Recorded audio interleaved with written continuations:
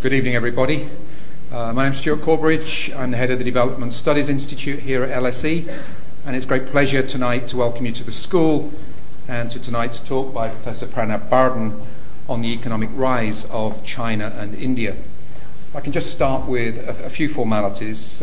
Please can I ask you first to make sure that you've turned off your mobile phones and chargers.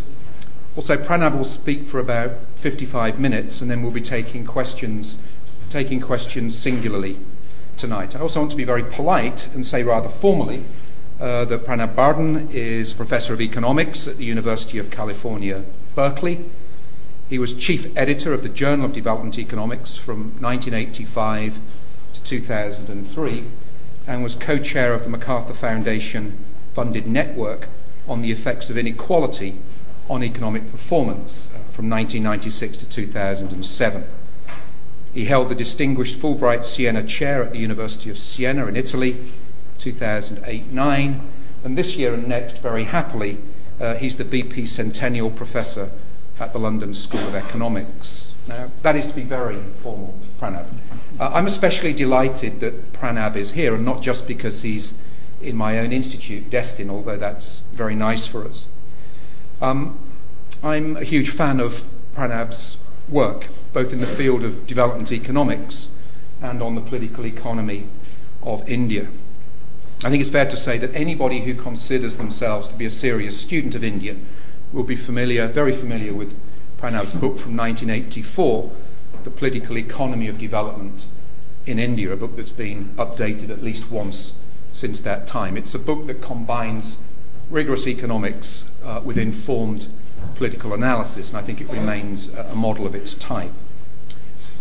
Pranab has also published in 1999 a graduate-level textbook on development microeconomics with Christopher Udry, micro not macro this time, and in 2003 Blackwell and OUP published two collections of his selected essays, one entitled International Trade, Growth and Development, and the other Poverty, Agrarian Structure and Political Economy in India. And I think it's that breadth of expertise, Pranab, that is really a key to your standing in the field.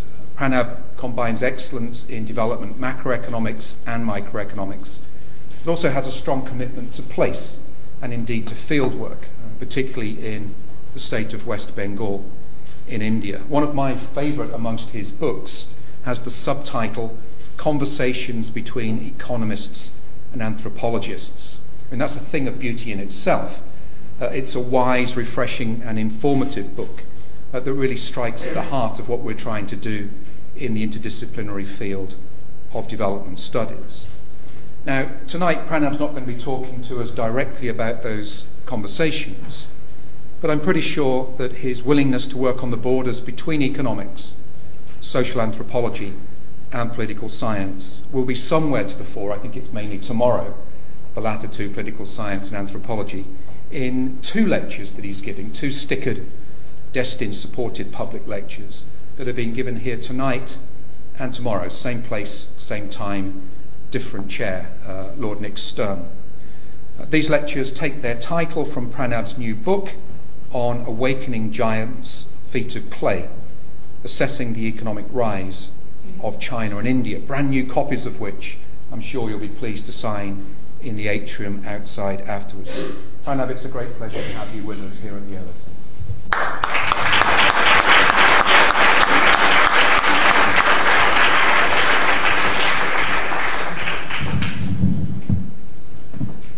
Thank you very much, Stuart, for those over-generous remarks. Thanks also to Destin and Stickert for sponsoring these lectures. And thank you all for coming. It's late in the day. What I'm going to first tell you is essentially a qualifying remark. What these lectures are not about. Usually, much of the focus of Western media is on how the rise of these two large countries in the world economy, China and India, what it means for the rest of the world. That is not the focus of my lecture. My focus is on what's happening to the lives of people inside those two countries and under what structural constraints. And these two countries contain almost 40% of the world population. So what happens to the lives of these people is important. The other thing I should tell you how I'm dividing the two lectures. Today's lecture will be a lot of economic facts, at least some economic facts. Will be some analysis, but tell you some of the broad aggregated facts that are involved in any comparative economic assessment of the two countries. Tomorrow's lectures will be quite different. Tomorrow's lectures will be more into political sociology and political economy. The other thing I should mention, by the way, I have only PDF, not PowerPoint, not snappy bullet points, crisp, snappy bullet points. But mainly I will go back and forth sometimes, line by line, so that's why I've kept it in this form.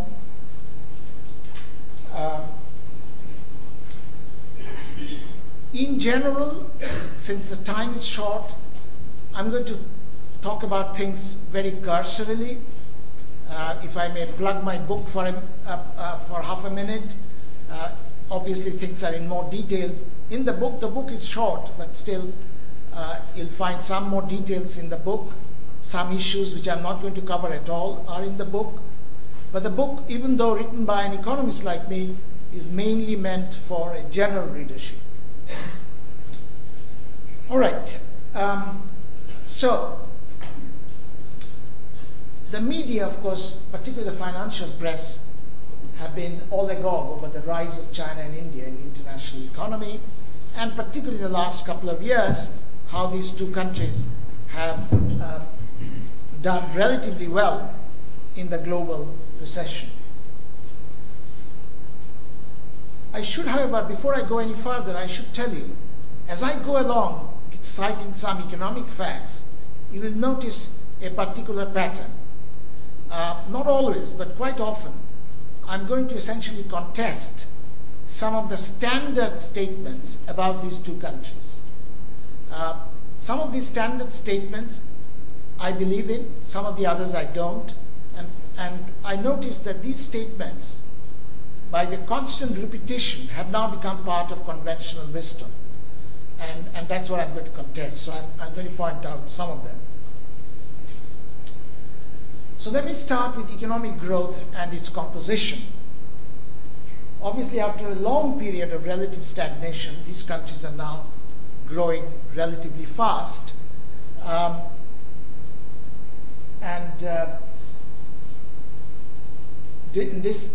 Before I go any further, the only historical table I have, I'm going to confine myself largely to the last 3 decades, particularly the last quarter century. But this first chart is historical. The data are from the writings of Angus Maddison, who some of you know passed away only about 10 days back. So Angus Maddison historical data, the first, if I may. So this is proportion of world income at market prices, world GDP. And the colors here, 33% in 1820, 33% of world income was contributed by China. India's contribution was 16. So the two together was almost half of world income. Contrast that, this tiny blue, pale blue, that's the United States. This is yellow is Japan. And the top one is 4 big economies of Europe. So that is 1820. Jump to 1950. These two large countries, China and India, in 1950, together contributed 9% of world income, from 49% to 9% of world income. You might say that in between these two dates, 1820 and 1950, lots of things happened, particularly rather unpleasant encounters with international powers both countries had. And of course, the United States by that time is 27% of world income, 1950. Jump to 2001, the two countries together is 17% of world income, United States 21%. And this is Japan. And then now, the only other thing I'm going to point to is the projection. Projections are usually crude, projecting current rates of growth, etc. 2025. 2025, the two countries together will have 36%, give or take. And the United States will be 18%. So, in one century, in 2 centuries, between 1820 and 2025, what will happen? Two countries, about half of world income, will have about 1/3 of world income. That's the big change. So it's a partial restoration, not obviously a full restoration that we are talking about. That's the awakening giants part. Let me talk about now the individual two countries. In per capita income, those of you who are not economists may not be familiar with what PPP means. It's purchasing power parity. Essentially, the idea is to make prices compare. We can compare countries because the prices are different. So this is one way of making them comparable. So in per capita income, India was ahead of China in the 1870s and in the 1970s. But since then, China has surged way ahead. India's per capita income growth rate is about 4%, which is half of China's per capita income growth rate in the last 2 decades, last quarter century. There are reasons to believe that the Chinese rates of growth are somewhat overstated. There are some built-in incentives to over-report Chinese income by the local officials. There are also problems with the price deflator used, etc., etc. But even discounting for the overstatement in the Chinese official rates of growth, there's no question that the Chinese rate of growth has been much faster.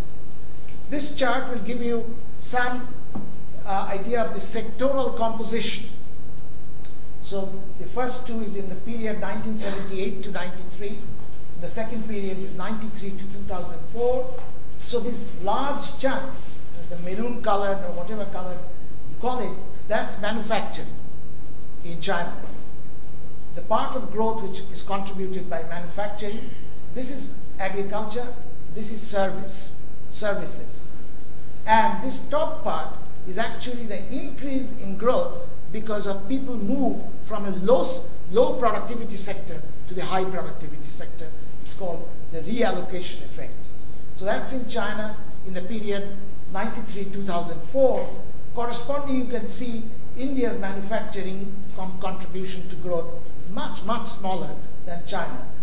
Relatively speaking, India's service sector has done well. I'll come back to this. China is now widely regarded as the manufacturing workshop of the world. But I think I want to qualify this a little bit. When you say manufacturing workshop of the world, you usually mean manufacturing output. But for countries like China and India, what is important is that much of this output is really assembling and processing materials and components. But if you take value added, namely deducting the cost of materials and components, then the Chinese share in the world manufacturing value added is not the largest. The largest is the United States, 25%, Europe, 20%, Japan and China in 2009 is about 15%. But it is, of course, a very large change. Similarly, if you take rate of growth of value added, Chinese rate of growth has been extremely high, but it's not historically unparalleled. Even in recent, say, in the last 50, 60 years, the rate of growth of value added, manufacturing value added, has been higher in Taiwan and in South Korea than in China, but the China's has been reasonably high. I have here the chart for rate of growth for 4 Asian countries. This is rate of growth in the first 25 years of growth spurt. So in Korea in 65, Taiwan in 1960, and so on. This is Korea, this is Taiwan, this is China, and this is Japan. Let me move on. Another conventional statement about Chinese growth is that it's export-led. One should qualify that. Yes, exports played a very important role in the Chinese growth, and foreign direct investment, that's FDI. While these made important contribution, particularly in technological and managerial upgrading of the enterprises, they have not been the main driver of economic growth. Their direct net impact, FDI, foreign direct investment, and export, net direct impact has been quantitatively modest in terms of GDP growth compared to that of domestic investment, particularly investment, and domestic consumption. There is some evidence for this. Even at the height of the recent global expansion of trade in the period 2002 to 7, the increase in net exports contributed only about 15% of total real GDP growth in the period. Again, usual figures of exports are output, not value added. But for income, you really need the rates of growth of value added. Because many of Chinese exports are processing materials and components from that lot of assembly. Similarly, I want to qualify a usual statement about Indian growth. Just as Chinese growth has been manufactured centered, Indian growth is the service sector led growth. And immediately you think about the widely known success of India in software and IT enabled services. But one needs to have some qualifying statement here as well. Yes, some of the subsectors in the service sector, like finance, business services, or telecommunication, where economic reform may have made a difference, did grow fast. But how much do they contribute, even to the service sector output? If you take this high growth finance, business services, including all the software and IT enabled services, and telecommunication, if you add them together, they contribute about a quarter of the total service sector output in India. It's not the majority of the service sector in India. In fact, you may be surprised to know that about 60% of the total service sector output in India, even today, is in the informal sector, tiny enterprises. Quite often below the policy radar, unlikely to have been directly influenced by the economic reform, the trade policy changes, or the licensing policy changes. Of course, informal sector is also indirectly affected because the formal sector derives supplies, uses some informal sector firms as their suppliers. There are not good estimates on that. What is the importance of the linkage between the formal and informal sector in India? At most, people say it'd be about 25 to 30%. There's a huge informal sector which is untouched by this growth in these fast-growing service sector subsectors. In fact, and this is a big contrast with India, the informal sector in India is so large, most people don't realize this, how large it is. So let me give you a striking number. So you hear about software all the time, Indians doing well in software. Take all the IT-related activities, even low-tech activities like call centers and so on. So all the IT-enabled services, add them up, what proportion of the total Indian labor force is employed by all the IT-enabled services? Less than 1/2 of 1% of the Indian labor force is employed in all IT-enabled. So this is a sector which is doing very well but cannot transform the economy, at least not in the foreseeable near future. However, the informal sector is changing, particularly I think the mobile phone is playing a very important role. Let me now go into poverty and inequality. So that you see a panel there. I'm using the World Bank $1 a day per capita measure. It's an extremely crude measure. The prices are 2005 prices.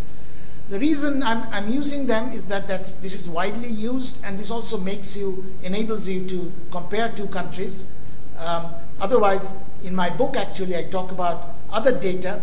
For example, the Indian Planning Commission data and similarly Chinese official data. You basically get the same result, even though the World Bank data makes it easier to compare. So if you look at the first panel, the top panel is about percentage of population below that very crude poverty line of $1 a day per capita. And the second panel is about the number of people in millions. I want to just mention three striking things from these two panels. Number one, China in 1981, percentage of population below this $1 poverty line is 73.5. I personally believe that number is a little overestimated, but let me ignore that. So from 73.5% 1981, in 2005, it's in single digit. This is a dramatic change in reduction in poverty. India also had a significant decline, but you can see it's not as dramatic. That's the first point I want to make. Second point, similarly, go down to the second panel. Just compare 81 in China with 2005. 624 million people have been lifted above that poverty line. Never before in history, this kind of numbers of people have been lifted above the poverty line in such a short period. That's a historically unparalleled fact. Number three, the first two statements that I made, I think are widely accepted now. Number three, I will now contest a widely accepted statement, and that is the following. So go back to this second fact where 624 million people were raised above the poverty line between 81 and 2005. If you read the financial press, including the most well-known financial media in this country, like say Financial Times, Economist magazine, etc., we'll often see a statement like this. It is globalization which made these big changes in China and India, particularly China, because China was much more globally integrated, and that brought about a large reduction in poverty. And I'm going to contest that statement, at least in its entirety. It's not wholly true. So if you look at these numbers, of the 624 million people raised thus, of these, more than half were raised between 1981 and 87. China's integration into the global economy happened mostly in the 90s, particularly after the admission into the WTO, the World Trade Organization, in 2001. So what happened in the 80s? It's entirely domestic. It's not very little to do with the global integration. What happened in the early 80s is what I would call a big land reform. In fact, one of history's most egalitarian land reforms.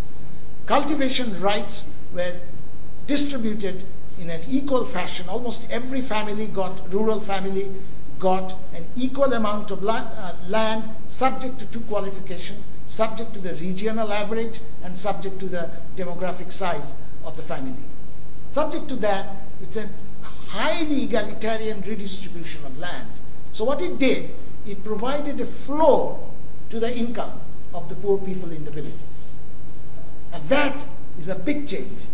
And that, there are other reasons also. I think the procurement price for grains was raised in this period, etc., but very little to do with globalization. So more than half of the people raised above the poverty line were raised in the early 1980s. The globalization did play a role later, particularly through labor-intensive industrialization, which gave jobs to a lot of people, which reduced poverty. No doubt, I'm not questioning that. But I'm saying a very large part of the reduction in poverty has very little to do with globalization. If you now go to non-income indicators of poverty, the Indian story is dismal. Life expectation at birth now in India is it what used to be in China in the early 1970s, long before economic reform at the end of the 1970s. Indicators of child malnutrition and mortality much worse in India. For example, in the 0 to 3 age group, 46% of Indian children are underweight. Corresponding percentage in China is 8%. And this number is much worse in India than in sub-Saharan Africa.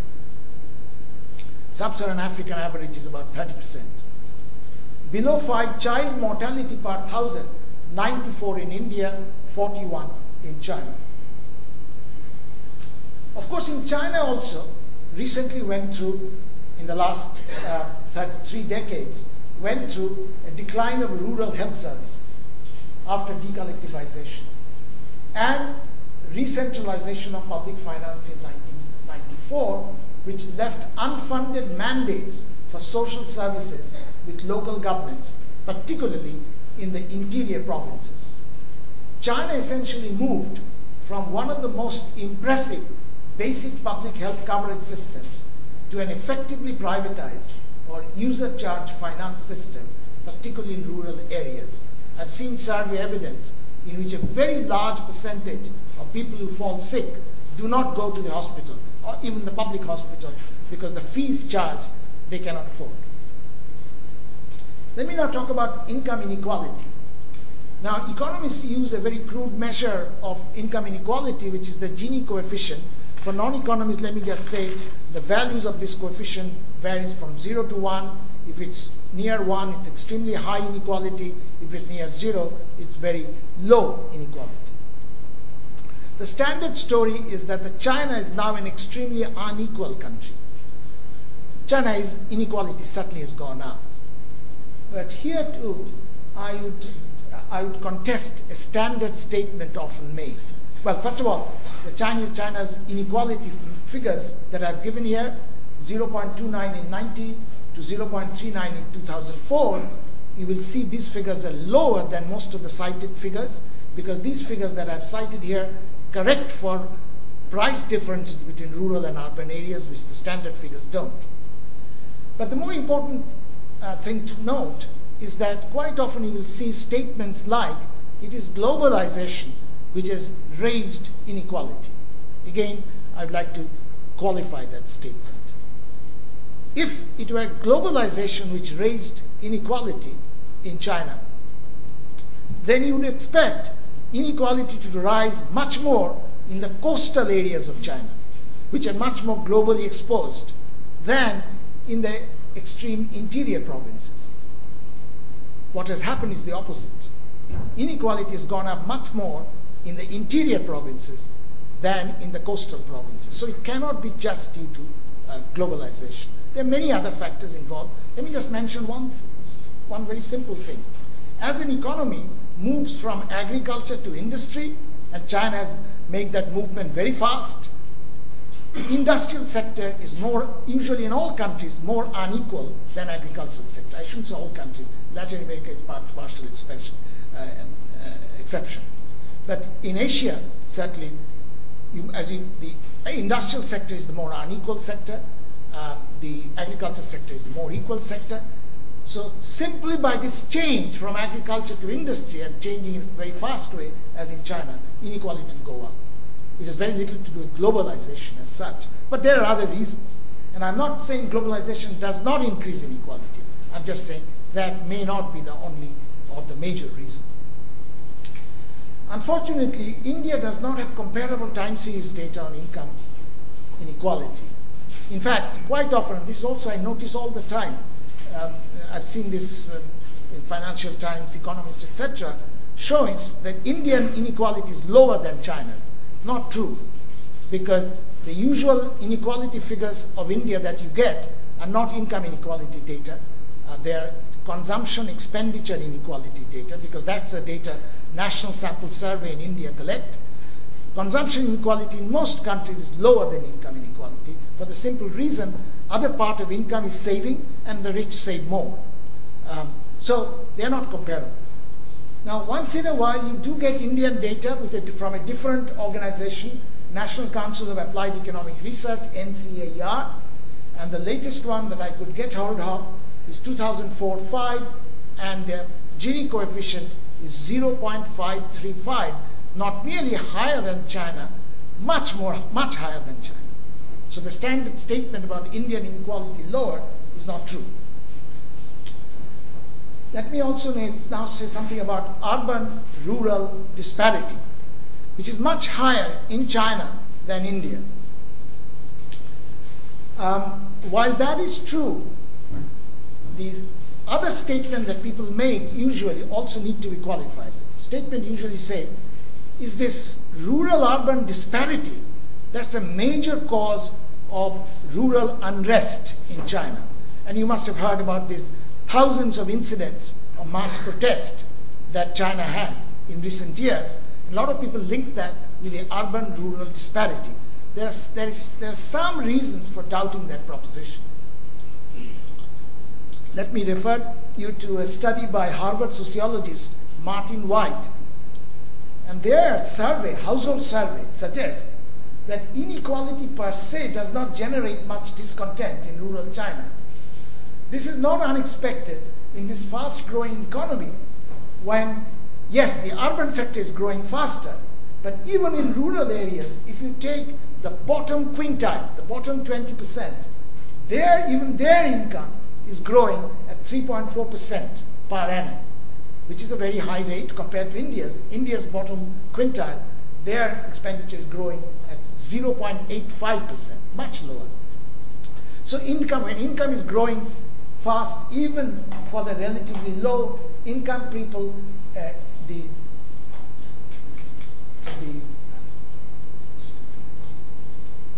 discontent is therefore somewhat less.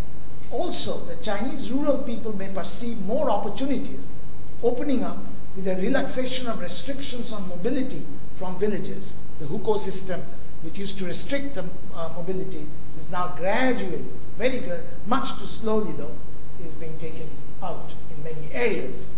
And improvement in roads and transportation.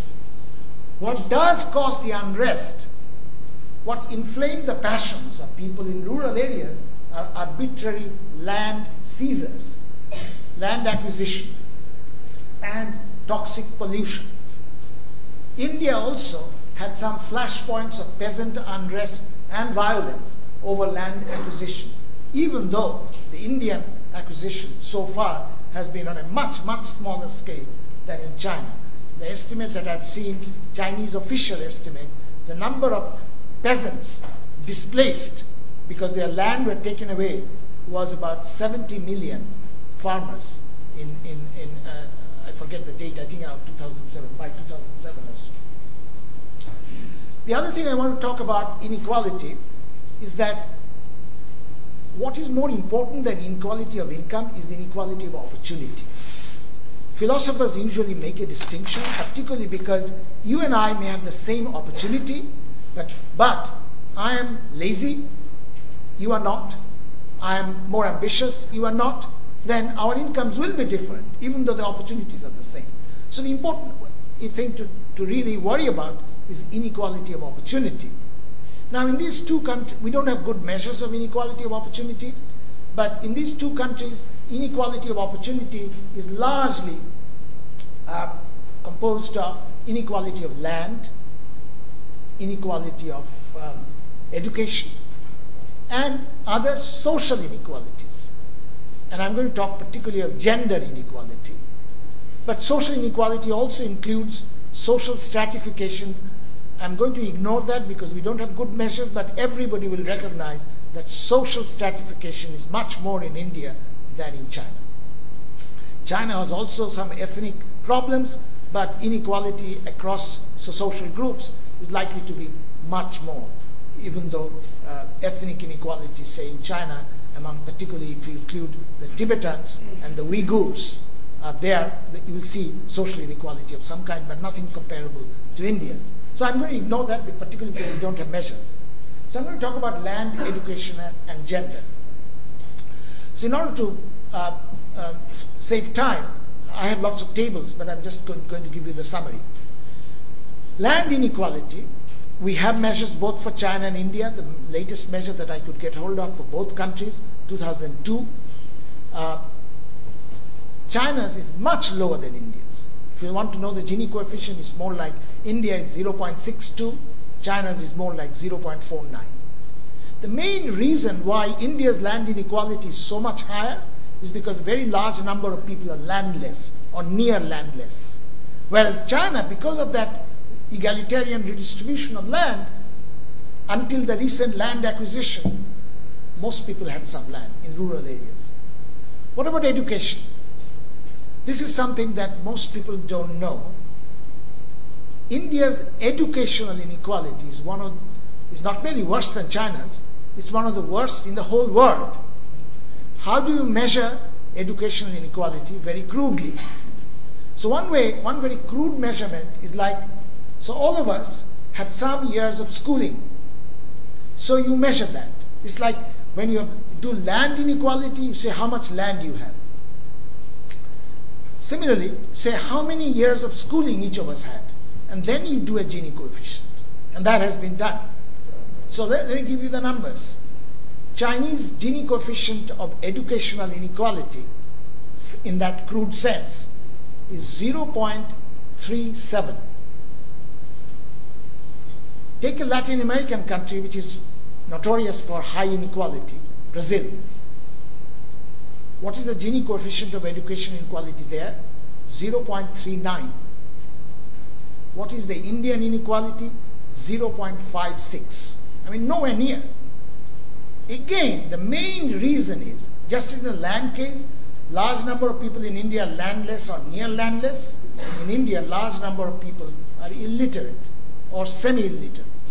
So that drives up the inequality. In fact, the striking fact, of course, because of historical legacy, many old people are illiterate in both countries. But the important thing is even in the young people. Take the age group 16 to 24. In India, even to this day, about a quarter of that population, about 1/4 of that population in India is illiterate. In China, almost zero. So that makes a big difference in the educational inequality. So let me skip all this. I had some tables, etc. Let me now go to gender inequality. There the comparison is more complicated. In some sense, gender inequality is much worse in China. Simple numbers. So male to female ratio in children below 5 years. In China, it's 122 boys for 100 girls. In India, the corresponding number is 109 boys for 100 girls. That's the Indian average. There are, of course, regional differences. Northwest India, the numbers are much higher, the number of boys is much higher. So in 2005, there were 32 million more boys than girls under age 20 in China. This is going to be a big problem in China in the coming years, but already I've seen a very carefully done statistical study which shows that if you control for all different other factors, this fact alone the gender imbalance alone is a major cause of the rising crime rates in China. In fact, I think if I remember right, in the statistical study, 1/7 of the total number of crimes, increase in crimes, is due to gender, can be due to reasons related to gender imbalance. Let me show you a map, the two countries together. This is again the sex ratio, the gender imbalance ratio. So the darker is the color, the more imbalanced is the gender ratio. So you can see China, vast territories in central and southeast China is extremely gender imbalanced. More than 120 boys per 100 girls. Equal amount of dark shade you see in India only in a very small part. And this is the provinces of Punjab and Haryana. So in this sense, gender inequality is worse in China than in India.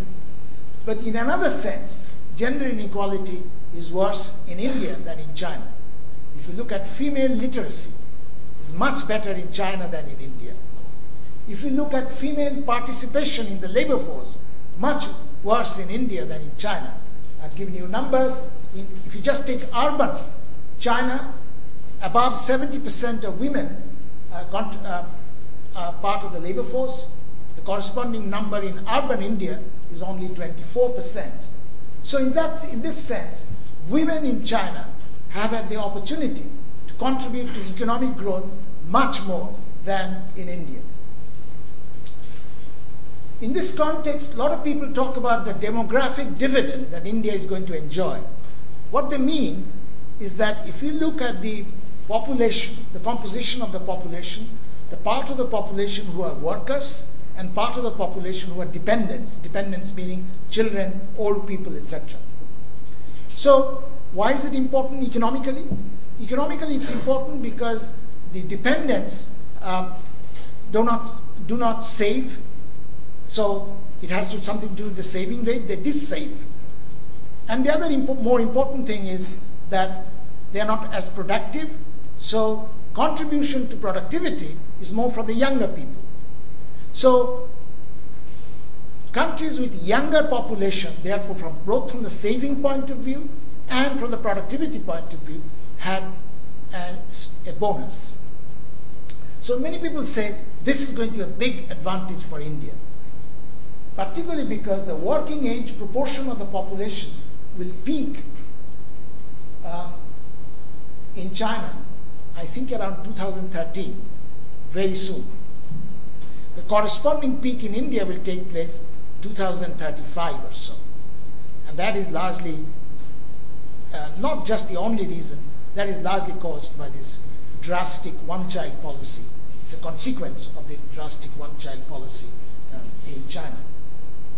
Having said that, let me qualify this.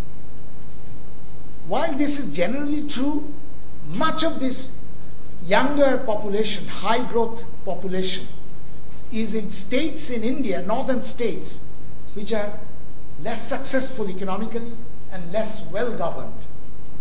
So I have doubts how well, yes, young people contribute to productivity and with their income, from their income they save more, but how good jobs they will, how much good jobs they will have, that will be a problem, particularly in the areas where most of these young people will be, or large numbers of young people will be. The second qualification is that while China may have a decline in the quantity of the young labor force, but it may be counteracted by the rising quality with a broader spread of education than in India. Let me now come to environment. I think that I don't have to spend too much time. Environmental damage, particularly in the form of water and air pollution. China and India have now 18 of the world's 20 most polluted cities, most of them in China. Recent reports suggest that China has already overtaken the US as the largest emitter of energy-related greenhouse gases. If you measure energy efficiency, China is somewhat worse than India. If you take emission GDP ratio, China is much worse than India. It's largely because India's industrialization rate has not yet been fast enough like China. Now, when you talk of pollution, a lot of people do not usually think about the urban particulate matters in urban air. What is often not mentioned, a very large part of the pollution in these two countries is indoor pollution. Because of the smoke generated by the cooking fuel that is used, and as a result, the main sufferers are women, respiratory diseases in women. WHO, the World Health Organization, has estimated if you take air pollution both indoor and outdoor, this has been the cause of more than 500,000 premature deaths every year in India, and the number is even higher in China. Many of the river systems in China are now so toxic that the water cannot be used even for irrigation, not to speak of drinking or supporting marine life. In both countries, over-extraction of groundwater has led to serious depletion of water tables. Let me now go and give you a satellite image of the nitrogen dioxide emission levels over Asia. Of course, I don't have to give you the details. The redder it is, the worse it is. So you can see this is northeast China. Compare with Korea, compare with Japan, and of course compare with India. So the Chinese emission levels, obviously, from fossil fuel combustion and biomass burning is much worse in China than India. I could give you a lot of details, but I don't have time, so in fact I have some tables which I'm going to skip. I'm just going to skip to the overall environment performance score that it is now usually every year. It's prepared by Yale University Center for Environmental Law and Policy in collaboration with Columbia University Center for International Arts Science Information Network. They give scores for different ingredients of environment, and they have an aggregative score. Let me jump only to the aggregative score. So in 2010, it's just come out in their website. In 2010, the environmental performance score for China is 49 out of the maximum of 100. India is also very similar, so the ranking is also very similar, around 121 or 123 out of 163 countries they are measured for. Just for comparison, the highest score among developing countries is for Costa Rica, which is 86.4, and the lowest is for Sierra Leone, 32.1. If you look at the India and China, the ingredients, the India is much worse than China in the environmental disease burden, largely caused by sanitation problems. On the other hand, the Chinese emissions, and I've already mentioned this, Chinese emissions problem and urban air particulate matters in urban air pollution is much worse in China than India. Whether the Chinese central government's energetic countermeasures launched in recent years will succeed in making a big dent on the problems needs to be seen. The Indian countermeasures have yet not reached the Chinese scale, but the environmental movement is more active as a watchdog in India. Notice that I've said Chinese central government. Quite often it's happening. Chinese central government is trying to reduce environment, but they have not been able to succeed. They have not succeeded in controlling the local officials who, in cahoots with the local business, do things which pollute the environment. So this is a big tussle going on quite often between the central government and local officials. Let me go on to the next issue. I see that my time is getting up, so I'm going to summarize essentially. Financial and fiscal matters. Financial sector is healthier in India than in China. The Indian private corporate sector is much more vigorous. The financial sector is much more balanced in India. And China, both countries, the banking sector is largely dominated by the state, and yet I would say the financial sector is more balanced in terms of equity banking, equity markets, banking, and bond market. Saving rates are high for poor countries. Savings rates are high for both countries. 50% of GDP in China, gross saving rate, 36% in India. The reason why these poor countries are high savers, main reason is most of the people are not covered by social protection. So whenever you come into some income, you try to save for your retirement, for health services, or education. However, while the financial sector is better in India than in China, the fiscal is worse in India than in China. The government in India has large budget deficit, which largely goes into paying salaries and subsidies. And this budget deficit causes a huge problem, and that has to do with spending on infrastructure. Budget deficit causes inflation, which hurts the poor. But more than that, and budget deficit, corresponding budget deficit in China is much lower. Although some people say that the non-performing loans of state banks should be counted, which are not part of the budget deficit, should be actually be counted, which are much larger in China than in India, and very soon are going to be much larger again, the way the bank loan spree have gone on in China. But because of this infrastructure problem, India's infrastructure is decrepit compared to China's. China's real dazzling difference is in infrastructure, which any visitor going to China and India will say that. The main reason why India has not succeeded in doing much about infrastructure, they're trying. First of all, budget deficit doesn't give them enough resources, the public investment. You might say, why not private? The problem is political. Politicians, come election time, they will announce, oh, you will get free electricity, you will get free water. What does it do to investment? Nobody. No private sector is going to invest in something in which cost recovery will be a problem. I'm simplifying it a little bit, but that is a major political problem, infrastructure. Then also infrastructure management problem. For example, the municipal finance in India. Just compare Shanghai and Mumbai. The municipal finance problem is highly decentralized in China, highly centralized in India.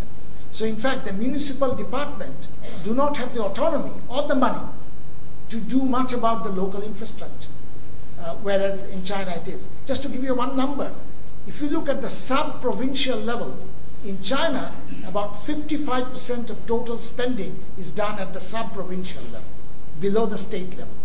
In India, what's the corresponding percent? 5%.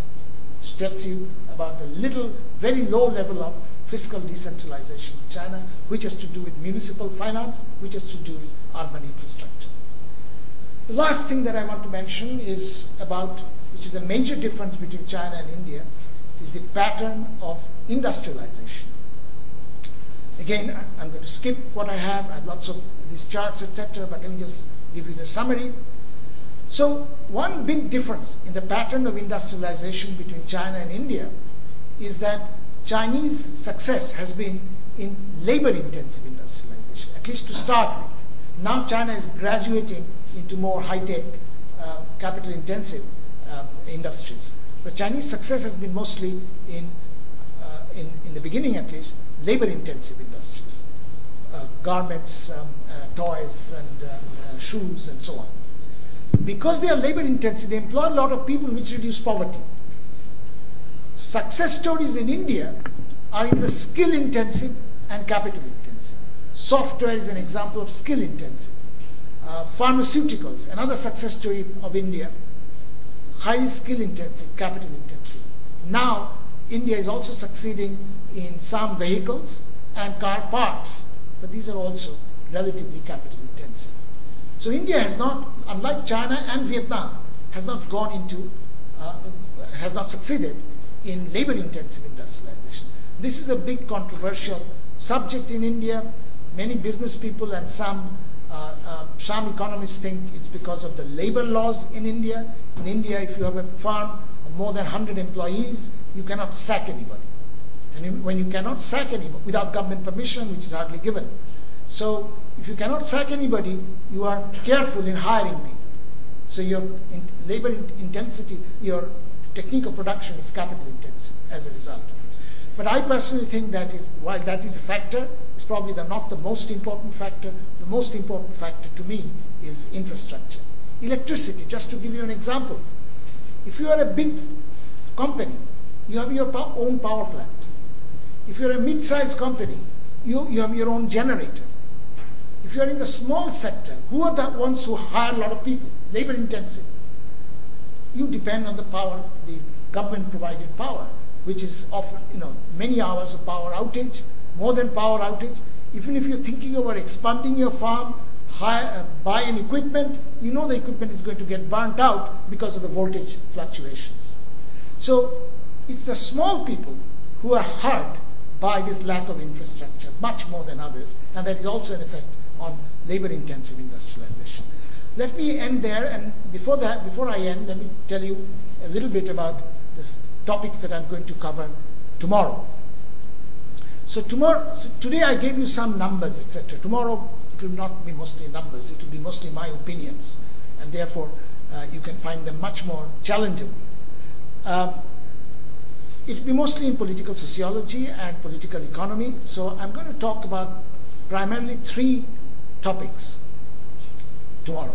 First topic is the nature of capitalism. There is capitalism developing in both countries, but how does the nature of capitalism differ between the 2 countries? That will be my first topic. The second topic would be something that sociologists write a lot about the so-called developmental state, essentially about the state-business relationship, which the developmental state idea came up in the context of literature in East Asia and Korea, Taiwan, Singapore, and so on. Many people think China is just another example of a developmental state, and some people think India is also an example of a developmental state now. So I'm going to criticize that. I'm going to have a critical appreciation of that logic. And the third topic I'm going to discuss tomorrow, and this is a big topic which arises in any context of China-India comparison, is governance and accountability. So I'll start with the standard thing. Of course, India is a democracy, so India has a lot of these usual problems associated with democracy. China is an authoritarian country, and the standard myth, I'll call it, and I'll show why it is a myth. Standard myth is therefore Chinese case show that in the early stages of development, you need authoritarianism. I think it's completely false, but I'll go into that. And then in general, I'll show, in spite of India's democracy, there are lots of accountability failures in India. So in fact, I'm going to go into the nature of accountability failures in both countries and what impact it has on development. Thank you.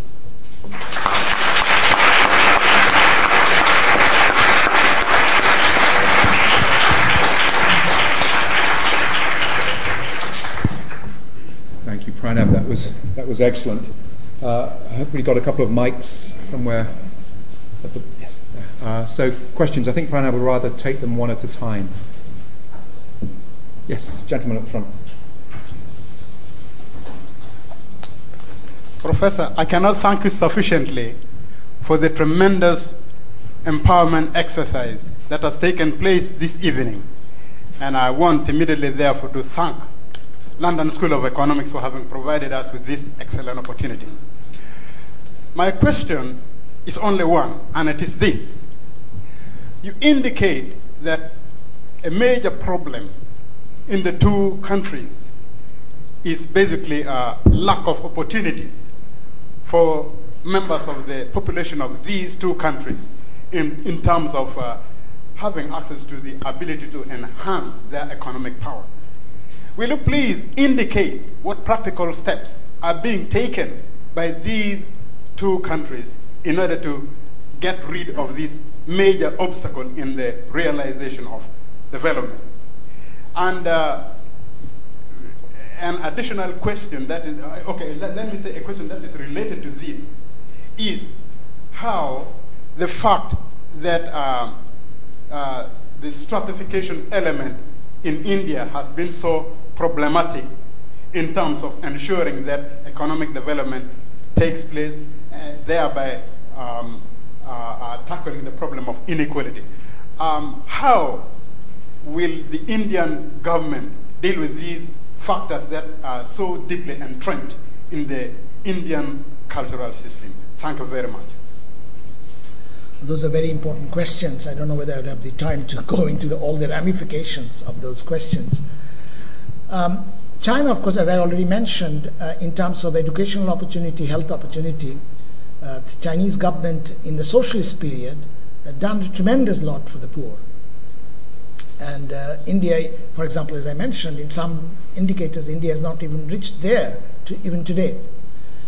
Now, the Indian government, and also I mentioned that in some sense, some facilities are getting worse for the poor in China, but nothing compared to India. India is really, as I mentioned, the non-income indicators of poverty and educational opportunity, and I didn't talk about health because we don't have measures of inequality of health opportunity, much worse in India.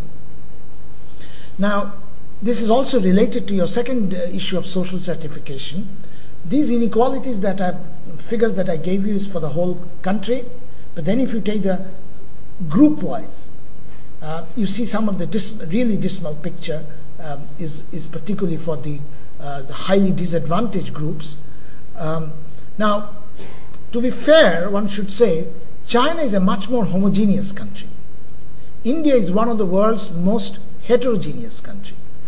So one should try to control a little bit for social heterogeneity, but controlling for that, even there, I would say that India has not done nowhere near enough. I think the Indian government and the Indian public discussion is quite well informed of that. So they are always trying to do things. Yes, there are a lot of measures that Indian government has taken. For example, very recently, Indian government had the new legislation, right to education. Everybody has the right to education. But there's one thing to have a legislator right, another thing is to implement. And the problem with implementation are several-fold. One has to do with finance, not enough finance. Again, that's to do with the budget deficit a little bit. But finance, in education and health, finance is not the major problem. Finance is one problem, but not the major problem. It's the delivery infrastructure. It's very bad. As some of you know, that there have been studies of teacher absenteeism in schools. This, by the way, is also true in Africa. There are studies in Uganda, studies in India, etc., and different states in India. So on a given day, you unannounced arrive in a school, you will find half the time the teacher is either not there or not teaching. Now this is because, and I'm going to talk about it tomorrow, because ultimately it's an accountability failure.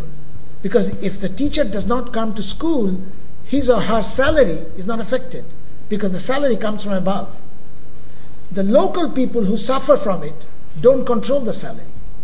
So I'll give you an example. In one state, a small state in northeast in India, Nagaland, so they have the same problem of teacher absenteeism in schools. By the way, what I'm talking about teacher absenteeism, same thing is true for doctors and nurses in public health clinics. So in Nagaland, what they did, they linked a tiny percentage of the salary of the teacher, I think if I remember right, it's 5%, of the salary, to the 5% of the salary will be decided by the local government, the village government. Immediately, huge improvement in participation in school by teachers. But it's not just teacher absenteeism either. There are a lot of issues here, and this must be true of many other poor countries. Quite often the parents themselves, even if they want to, they cannot afford to send their children to school, because then you give up the children's income. So there is a lot of child labor, which child labor is illegal in India, but still there is a lot of child labor. So now they are not going to school will be legal, because now it's the new law. But one thing is legality, the other thing is what happens in actual reality. So I think many things are being started. For example, there are now all kinds of scholarships. So if you go to school, you will get scholarship. There are, for example, some scholarships for girls. If they go and do certain grades, up to certain grades, pass those, then they will get a scholarship, etc. So there are lots of measures that are being taken. I think over time it will improve, but it takes a lot of effort. not just financial, raising money, it's organizational effort. And that is part of the accountability failure that I'm going to talk about tomorrow. Quite a few hands now. If we go over that side, please, and then we'll come back. Just there, yeah. If you could just say who you are as well, that would be great. Sure. I'm Shanti Kellerman. I'm in the Department of Management here. I was wondering if you could comment on the effect that the labor laws of China and India have had on its economic growth over the past 20 years or so. If I may plug my book, there is a section in my book on this. But let me very quickly tell you, labor laws are probably in India among the most stringent among developing countries. As I mentioned, if you have more than 100 employees, then you cannot sack anybody without government permission, which will not be given. China, of course, labor laws have been much more relaxed. And China, for example, they have trade unions, but trade unions have no say in most of the things that they matter in labor rights. For example, in China, workers usually cannot strike. However, from January 2008, there's a new labor law which have given some rights to long-term workers, but nothing compared to the rights that the Indian laborers have. But having said that, one should take the reason why I think that is not the major problem in India. It is a problem, but it's not the major problem, is that labor laws in India are central laws, but their implementation is in the hands of the states. So some states look the other way when the labor laws are violated. So for example, let me not name particular states, but I know there are some states which labor laws are openly violated. Similarly, there are many ways in which you can evade labor laws. So you cannot sack anybody, okay? So suppose you want to stop one part of your company, one plant of your company. What do? You don't pay your electricity bill. So they will cut off the connection. So what can you do? I cannot employ these people. My electricity is not there. So there are all kinds of techniques in which you can evade this. But having said that, let me say that since we are comparing with China, there is no comparison. Indian labor laws are stringent, and the people whom these labor laws hurt are the poor people. Because as I already said, the overwhelming majority of workers in India are in the informal sector. Quite often they are banging at the gates of these factories to get in. Only a lucky few get in. And once you get in, you are covered by the labor laws. The rest, it's a small island in a vast ocean of informal poverty. China, of course, as I said, the labor laws are much weaker, and therefore, I would say to the extent labor laws affect economic growth, I'm not saying this is the major reason, but it is an important reason. China's growth has benefited more from this. There were two here that, yes, gentleman at the front.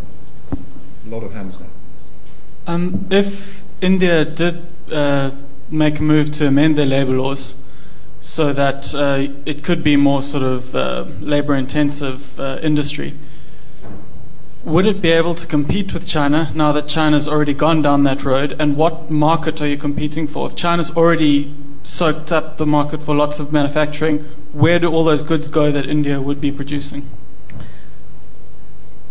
Well, this presumes the labor law is the major constraint. As I said, to me, electricity is a much more important constraint of labor-intensive industrialization, as I mentioned. So I think even if labor laws go tomorrow, which is unlikely, unless the problems of electricity, etc., are solved, India will find it difficult to compete. And the competition increasingly will not be with China, because China is gradually moving away from the highly labor-intensive products. So the competition will be with poorer countries, with Vietnam, with Indonesia, with even Bangladesh. Bangladesh is doing reasonably well in garments. Bangladesh does not have labor laws, or at least not the kind that India has. So it's not really competition with China, it will be with these other countries. But in my judgment, it is these other things, like infrastructure. One factor that I did not mention is credit. The small producers need credit. Small producers need marketing facilities.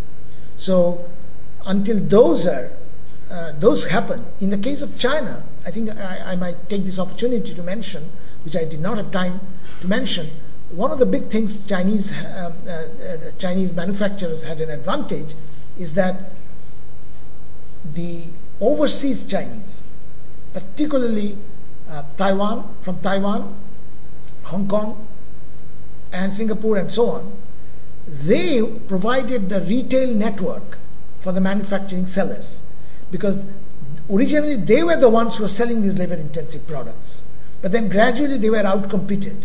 So then they went to China and started producing inside China those, but they have retained the marketing network. India lacks that kind of marketing network, which the mainland China inherited from this Chinese trader network.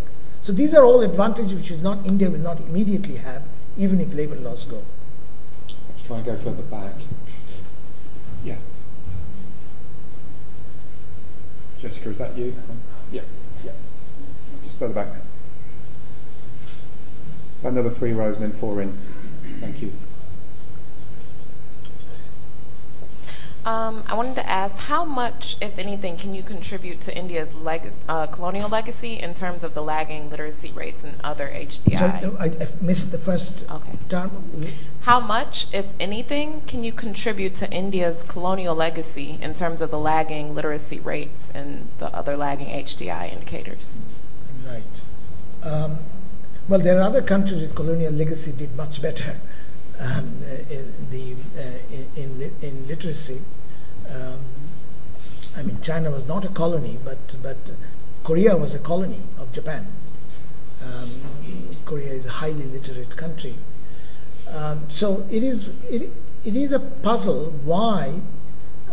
This is part of extreme inequality. India has large number of bright scientists and engineers. Some of them win Nobel Prizes. And India is also the world's largest illiterate country. If you ask me, I think it is part of elite politics that they did not give education or spreading education that as important. So I would not blame. Yes, of course, when the British left India, the education was atrocious. Education level, health level.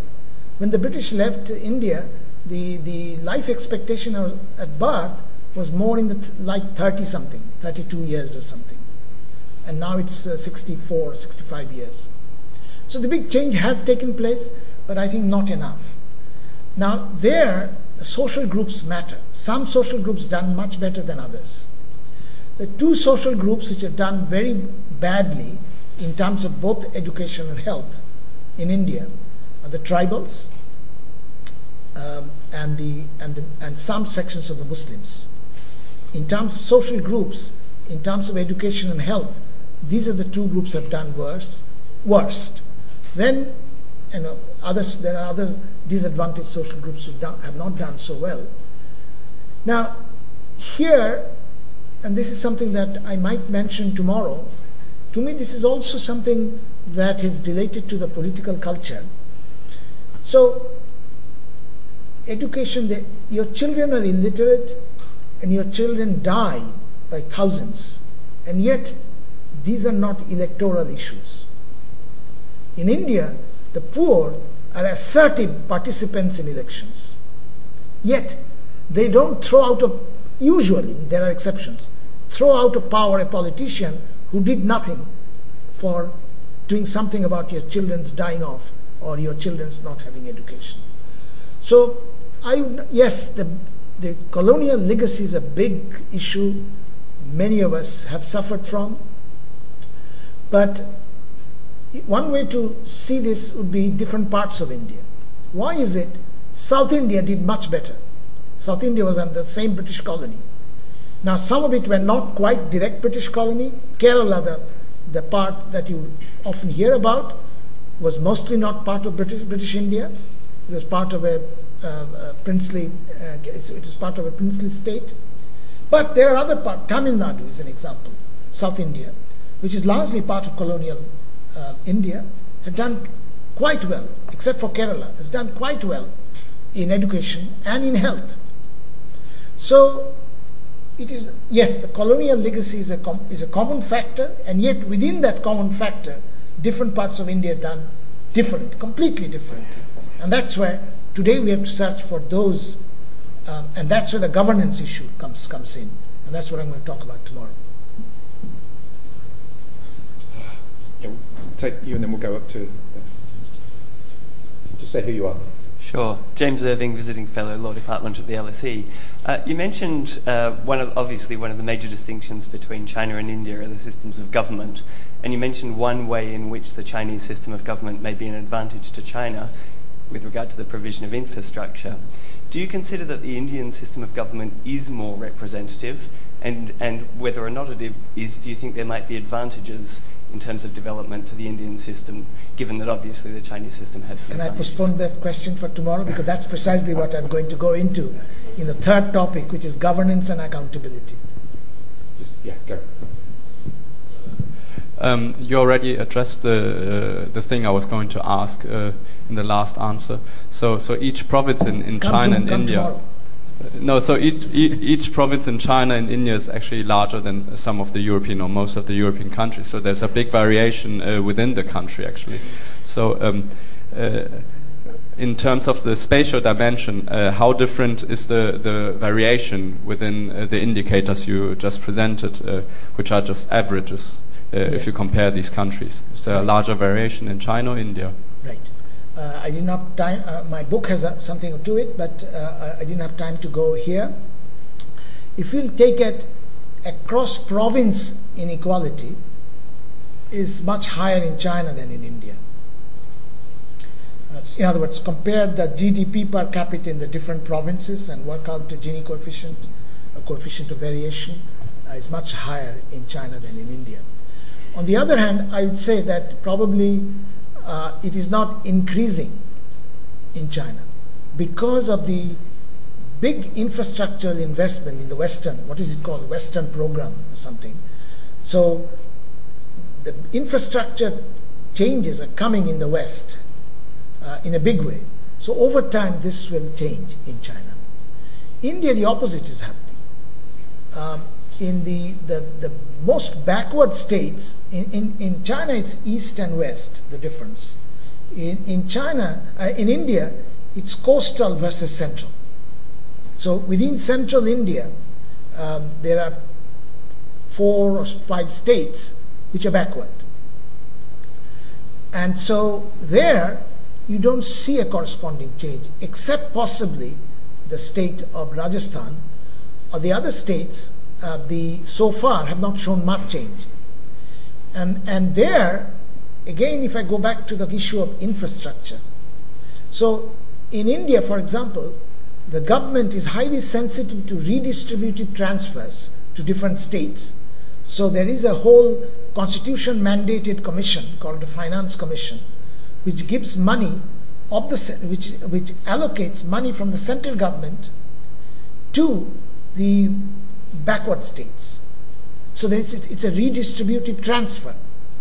But you see, if you look at these redistributive transfers, most of the transfers go into paying salaries and subsidies, rather than correcting the infrastructural deficit of these backward states. So in the long run, changes are not happening as much, with some exceptions.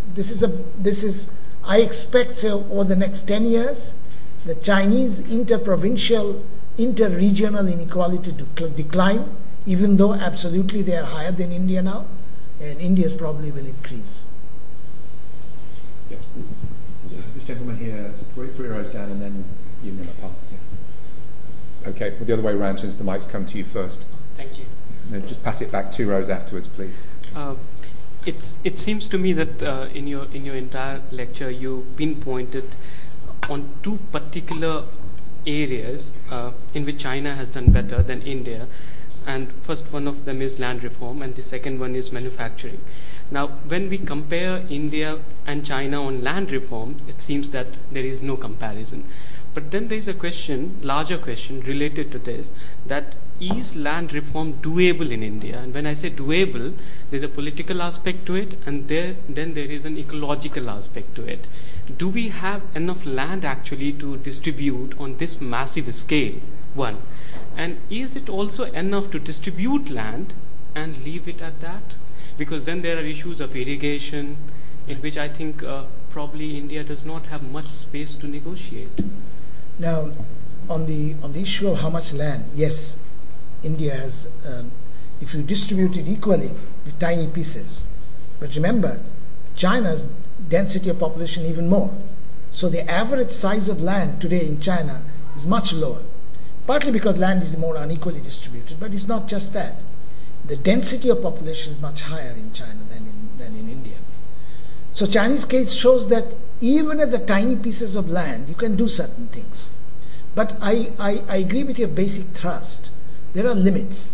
How much more? Because the problem in India, for example, the inheritance laws are such that every generation it will be parceled even more. Your tiny piece of land will be distributed among 4 people. So it will be even tinier next generation. So it's not a long-term solution. So what are the long-term solutions about? You need land reform, but land reform is necessary but not sufficient. And that is to do with what else do you need for agriculture. Land is only one major input. You need credit. You need marketing. And increasingly you need certain things which you cannot do as a small farmer. So you have to get together with others. What do I mean? Increasingly the crop pattern has to go, and China is already doing that, crop pattern has to go into high valued crops like fruits, vegetables, dairy products. These high valued crops have one advantage and one disadvantage from the poor farmer's point of view. The advantage is that most of these crops are highly labor intensive, so it will employ a lot of people. The disadvantage is most of these crops, in order to take advantage of these crops, you need capital investment in cold storage, capital investment in transport, in some cases of fruits, refrigerated transport, and things like that. These are highly capital intensive, and the poor do not have the money to do that. So what do you have? The solution is you need some forms of coordination and putting people. So farmers may cultivate in the tiny plot, but they should be part of a larger, maybe cooperative marketing organization, of which India has one localized example of one of the most successful cooperative marketing. I'm talking about Amul, the cooperative dairy project in Gujarat.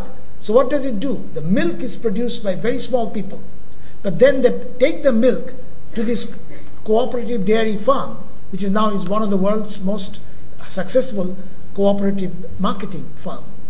And then they use that milk to process, etc. So the solution has to lie there. I'm not suggesting collectivization. I'm suggesting cooperativization, these ancillary facilities, marketing, investment in storage, and things like that. So there are, and in my book there is a whole chapter on agriculture, and I talk about the Chinese have not done enough, but proceeding that much faster in terms of this kind of marketing and this kind of investment in cold storage and other such agricultural capital. You could just pass it back to over your other shoulder, and then we'll take the last one at the top there. This is A.V. Raman from the University of Warwick. Now, a question about, I'm a sociologist, so a question about the nature of the firm which you analyzed. Because you talked of Indian corporate market, Indian corporate firms being, the corporate sector being strong. But what concerns me is also what pertains to management strategy and the nature of, the historical nature of the ownership of the firm, which has been family owned, and how the formation of large conglomerates or large groups, and how that nexus permeates with the government and the bureaucracy, which actually changes the very nature of business and also government policy and corruption in India. Again, tomorrow, my first topic is the nature of capitalism. And I go a little bit, in fact, for both countries. And another quick thing before I give is this. We'll have to let the gentleman at the back ask the last question. Come tomorrow. Right, thank you very much. Yes, Alan Hooper from Birkbeck College. Could you just comment on the role of the township and village enterprises in the 1980s. Many have ascribed much of China's success to them. It seems relevant to what you were saying about the importance of cooperative structures to facilitate change in rural areas. And could you say what the position of the TVEs is now? Are they still playing the role they once did, or alleged to have done anyway? Actually, there's a whole chapter in my book on TVEs. But let me very quickly tell you what I think. TVE was a unique institution in which was owned, control rights were in the local government, so it was not private, but it was not state either. So it's a local government, local collective owned.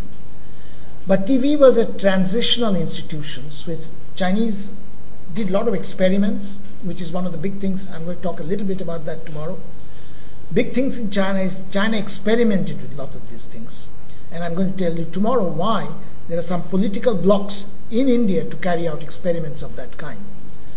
But so TVEs were tried out in one small areas first, and then it worked, and then it spread. But it's a transitional institution.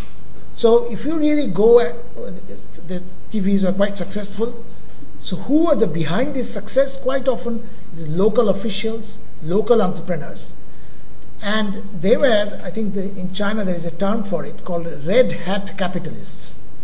Quite often those who ran this, they're not technically owners of these farms, but they were capitalists for all practical purposes, but they wore a red hat, so the government thought that, everybody thought they're part of the government. And then in the 1990s, they took off their red hat, and they came out of the closet, as it were. So what happened toward the end of the 1990s, most of the TVs got privatized in one form or another. In the majority of cases, the earlier manager now became the owner, bought it up, and sometimes in shares with others, etc.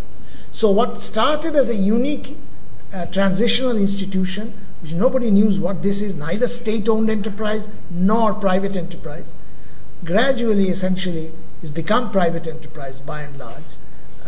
So today there are very few. There are some, but there are very few of TVEs. But I'll talk a little bit about the ownership issue tomorrow. Pranab, you told us that capita income growth in India in the 80s and 90s was about 4% a year. Of course, some people would say that since 2003-04, capita income growth has been close to 7-8%. I won't press you on that now, but hoping that's a topic also that you might pick up tomorrow, whether you think India has moved to a new growth trajectory, what caused that, and what the consequences might be. But since we've now reached the witching hour, this is the halfway point in Pranab's exposition, which I thought was admirably clear tonight, and we'll get the more political analysis of it tomorrow. So please come back then. A couple of you can ask your questions again, but for now, thanks very much indeed.